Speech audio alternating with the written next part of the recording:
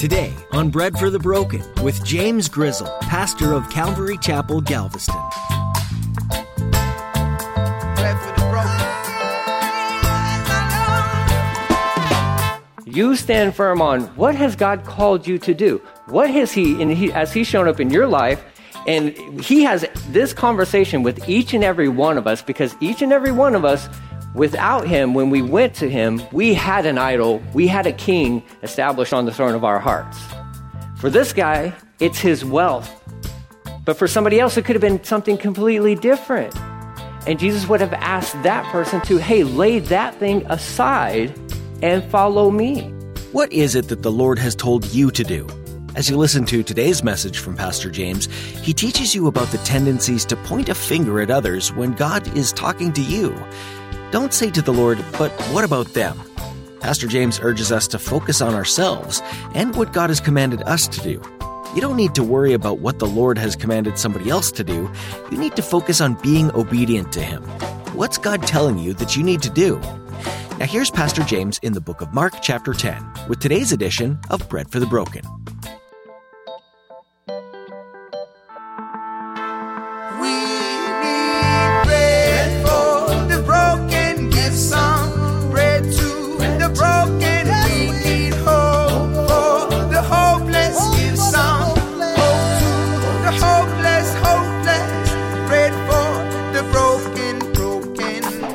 So as we're going through the Gospel of Mark, we'll be in verse 13. And you have this really cool little, as you transition away from these Pharisees and these scribes, these religious people trying to trip Jesus up on the topic of divorce. Is it lawful? Is it permissible? And all that good stuff. And Jesus always just brought them back to, what does the Word say? What does the Word say? What does the Word say? And so within that same scene, within that same scenario, in verse 13, Jesus is in this house, says one day, okay, so we assume that it's still within that same town, same house, same region, same time frame. One day, some parents brought their children to Jesus so He could touch and bless them. Nothing wrong with that, unless you're a disciple. Unless you're a disciple. The term there, children, technically means it's a range, all right? It's from babies, like infants, to preteen. Okay, that's the range it's talking about here. So as people, or, moms, maybe even dads, individuals are wanting to bring their children to Jesus so that He can lay His hands on them and bless them, that's what's going on here. So it's not just like little babies. It could be even preteen. They're just being brought to Jesus. Why wouldn't you want to bring your kids to Jesus? Bring your kids to Jesus. Like, that's the smartest thing you could ever do. Introduce your kids to Jesus. So they're bringing them to Jesus. Rest of that verse goes like this. But the disciples scolded the parents. They rebuked the parents for bothering Jesus. Like, all of a sudden they turn into His bodyguards, right? And you're like, they're like the guys who hang out with more upper level pastors, right? Like, don't come near the pastor. Have you ever experienced that in churches? It happens. There's some good reasons for that, and then there's some really just silly reasons for that. But the disciples had turned into His bodyguards, and He never asked them to be His bodyguards. In fact, if you just look back at that Garden of Gethsemane experience where Peter tries to he goes physically attacks. Like, none of the, soldiers or no main threats, but the servant guy, Malchus, I think is his name. Peter, chops that dude's ear off. Jesus is like, what are you doing? I didn't ask you to do that. And he never asked them to, hey, you know what? When we go into this house, can you guys make sure that no babies come near me, please? That's not Jesus. But the disciples, because of the fact that children were not really valued back then, okay, they weren't valued that much. It wasn't until they came of age and where they can actually contribute to the family that then they had value, which is kind of sad. Sad. Jesus He's not about that way of thinking. But the Jews are reflecting that, what was common back then. And you got all these little kids, and they're like, no, don't waste His time with these little ones. We need to give Him space and margin for more important people than kids. It's kind of sad. But that's who his disciples were. And so the disciples rebuked the parents for bothering Jesus. Let me tell you this. For you parents, you will never bother Jesus by bringing your kids to him. Okay? So you constantly pray for your children as often as you think about it. And it doesn't matter if they're little bitty guys or they're grown-ups. You keep praying for them. You keep bringing them to Jesus. He never gets annoyed with that. He will never get annoyed with that. But you can just envision this as he's there in a house and all these parents are just trying to bring their kids so that Jesus could lay his hands on them, and the disciples are just blocking them. No, hey, get out of here. Shoo. He doesn't have time for kids. Jesus doesn't have time for babies. It's sad. What's really sad is that this is still still somewhat reflected within our society today. There's not a lot of value on kids today, right? And this may seem counter to what we're like, no, of course we love babies, right? But do we? Do we? As a nation, do we? We don't value kids as much as Jesus does. I'm going to tell you that right now. Our world does not value children as much as Jesus does. And he is the standard. He's the standard. In this day, at this time, within Roman civilization, they would have trash heaps where if you had a kid and you didn't want that kid, you put the kid by the trash heap for anybody to take, or for that child to die. That's what was going on culturally during this time. Kids had no intrinsic value for the most part. And here's Jesus who's like, I love kids. Bring the kids to me. Bring the kids. Other rabbis at this point in time, and this is probably why the disciples did this, would push kids away. Don't waste my time with kids. Right? What are they going to do for me? They don't have jobs. They don't make money, right? And so that's probably why his disciples were doing that, is because they've seen that reflected from other rabbis. Okay? And other rabbis' disciples maybe were to serve as bodyguards. But Jesus is like, bring them to me. Bring them to me. Even within our day today, I mean, again, there's a lot of statistics that are out there, and I'm not even talking about abortion or anything like that, which is a very sad, that's a tragedy that is happening within our world. I serve on the board of the pregnancy center here in Galveston, so I hear of the stories. I know firsthand what's happening out there and the numbers. And when states begin to make these laws, which are good laws, of all the numbers of people who flee to other states to try to solve these issues. I mean, that's a part of it, but that's not even all of it. There's kids, millions of kids die each and every year because they can't get a hold of medicine that only would cost nickels, for them to get these treatments. And I mean, how it was then is still how it is today, and we've made advancements and all that good stuff, but my goodness, either children are neglected within our world or they're targeted within our world. And we even see that, not even to go into any hot topics or anything like that, but you got to understand the world doesn't care about your kids, but the world is also after your kids. So get them to Jesus, because you don't want to get your kids to Jesus. The world will gladly welcome your kid into their existence and into their philosophy of life and worldview. Get your kids to Jesus. Because somebody does want your kid. Jesus wants your kid, for sure. But there's an enemy who wants your kid as well. And I praise God that here's this beautiful story where Jesus is like, hey, knuckleheads, knock it off.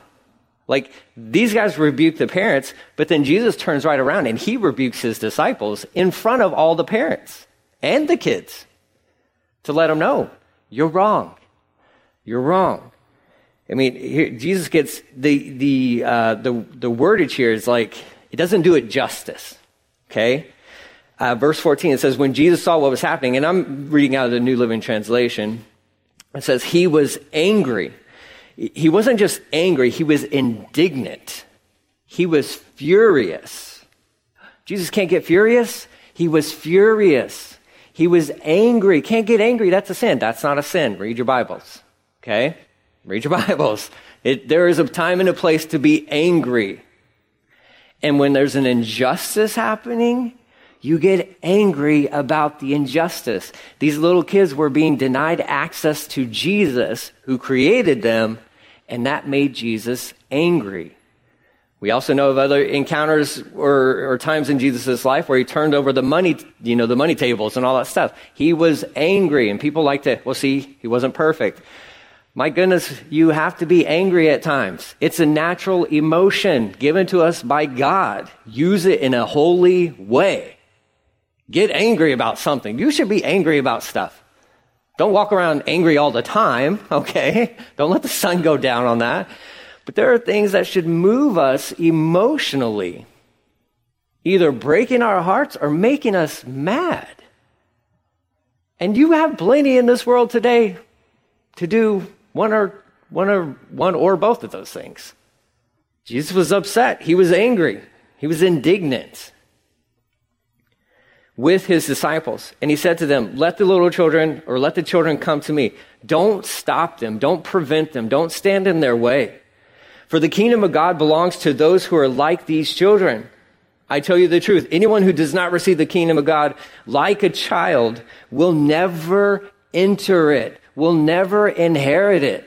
Unless you are childlike, you're not making it.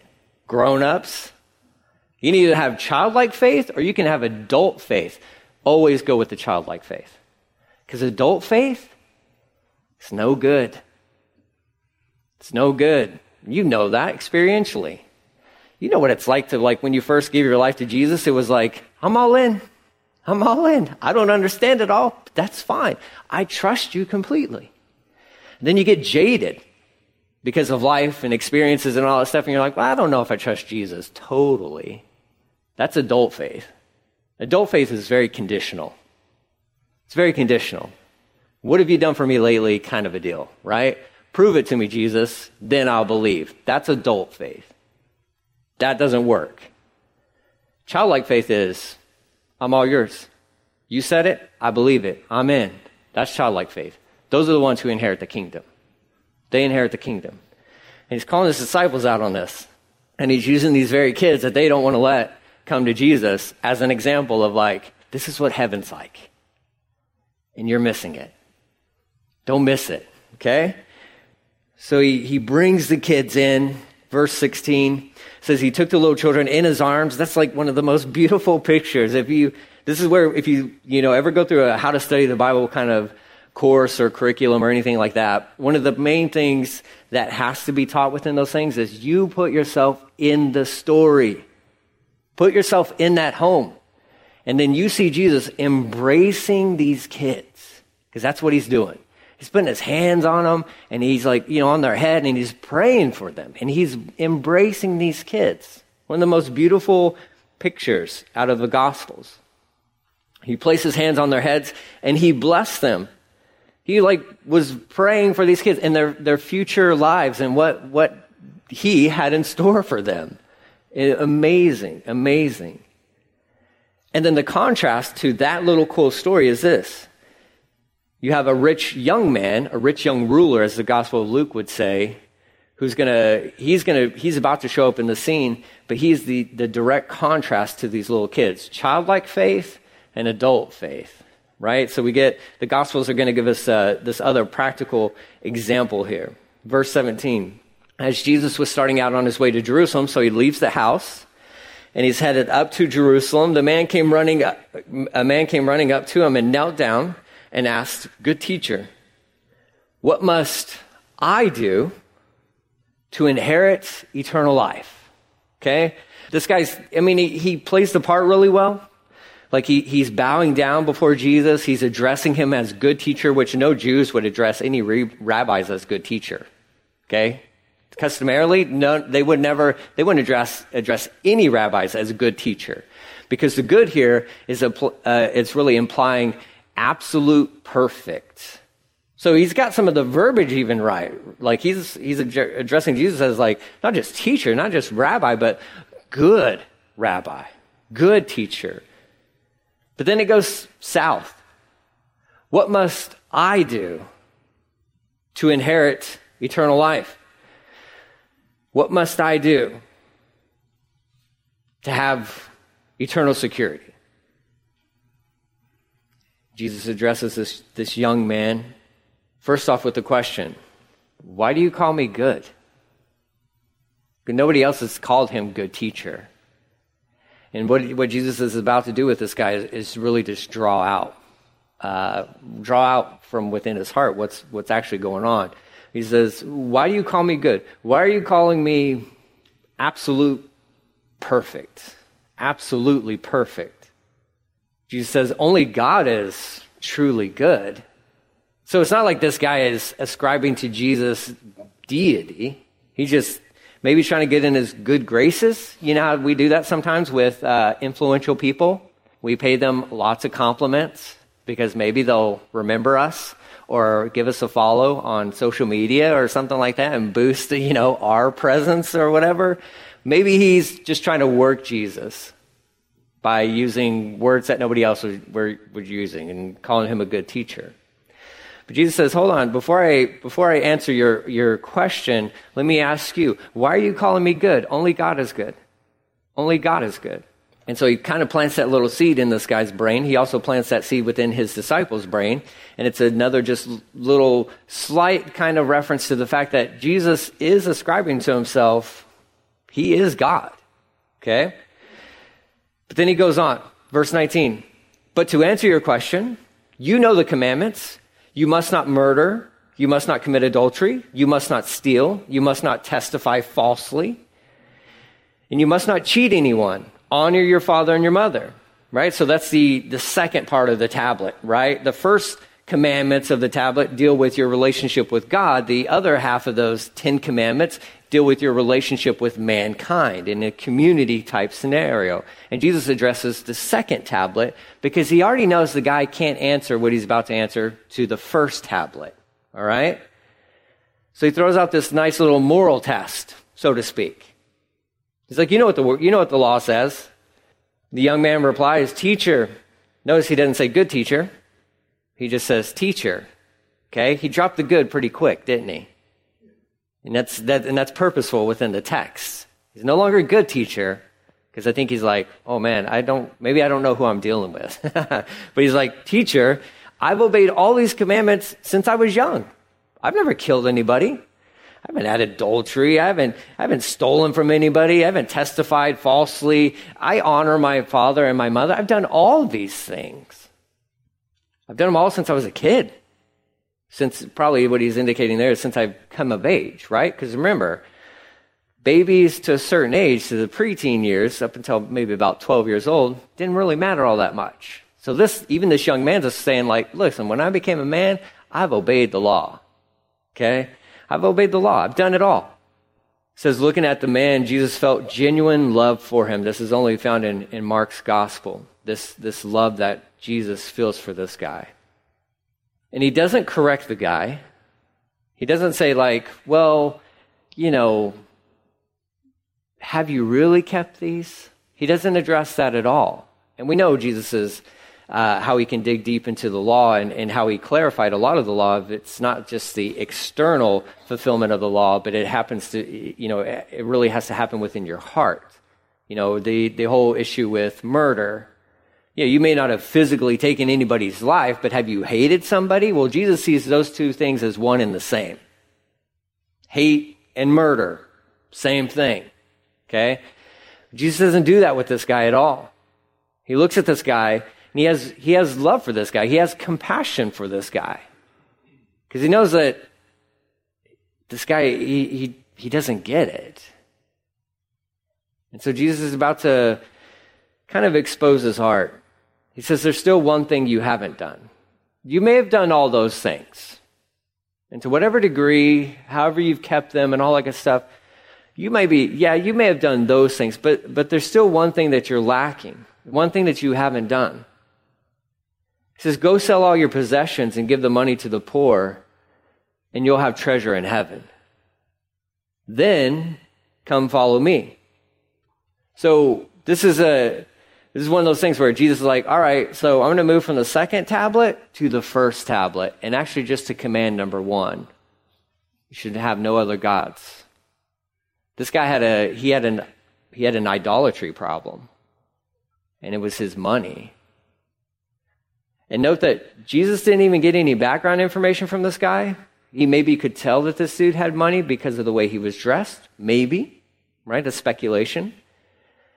He didn't need any background information for this guy because he already knows this guy. And he already knows what this guy's struggling with and what this guy's wrestling with. And he's like, yeah, listen, externally, you may look great. And in a community setting, you're an outstanding citizen. However, concerning the kingdom of God, you have one thing that's keeping you away. And what's that? That's childlike faith. That's complete abandonment. That's complete trust in Jesus. This guy's trust, his hope, was in his bank account. And Jesus addresses that. That's why he tells him, he's like, sell everything you have.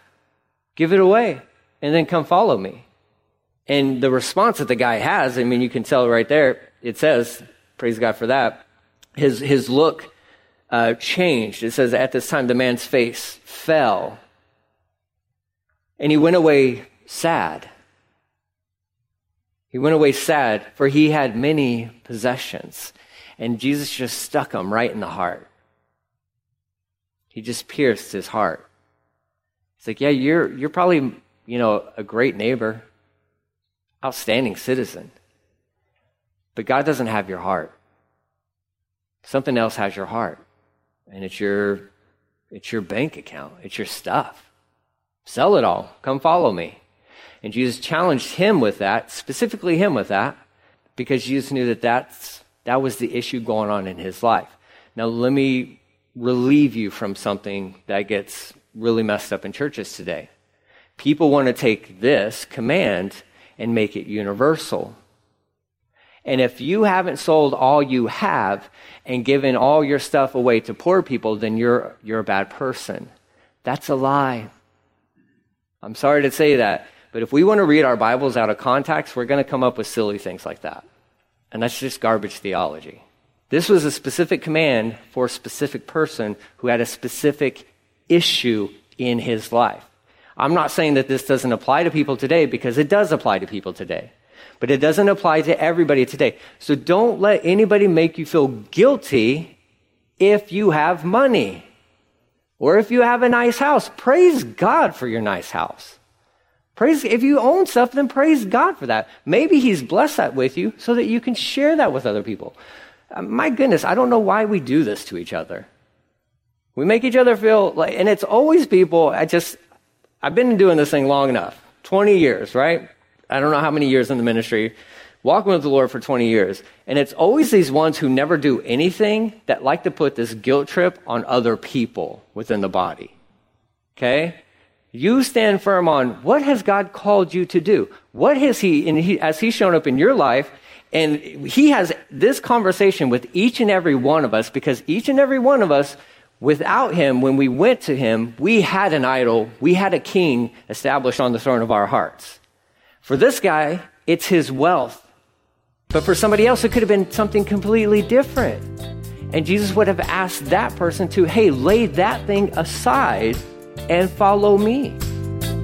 The hopeless, bread for the broken. We're so glad that you joined us for a look at the Gospel of Mark here on Bread for the Broken. Pastor James will continue to take you verse by verse through this New Testament book about Jesus. There's so much to learn. We pray that you've heard something today that's drawn you deeper into your relationship with the Lord. Do you have questions about what it means to be in a relationship with Jesus? Well, we would love to hear from you and talk more. So go to breadforthebroken.com and click on Contact to leave a message for us. We'll get back to you as soon as we can. Or if you're in the Galveston area, we would love to get to know you in person too. Join us on Sundays or Thursdays as we study God's Word together at Calvary Galveston. You'll find service times, more information, and directions at our website. Once again, that's breadforthebroken.com. We're so grateful for our listening audience, and if this ministry has been a blessing to you, would you consider teaming up with us in a financial way? A lot is done to get these teachings out on the radio, and we're so grateful for those who feel led by God to contribute in that way. Simply go to the About tab on our website and you'll find the Donate link. We'd also like to ask you to be praying for us and for your fellow listeners. We can all use God's guidance and continued grace as we navigate this world with Him. Thanks for praying. If you missed any part of today's teaching, you can also find it on our website, breadforthebroken.com. Thanks again for tuning in today to Bread for the Broken.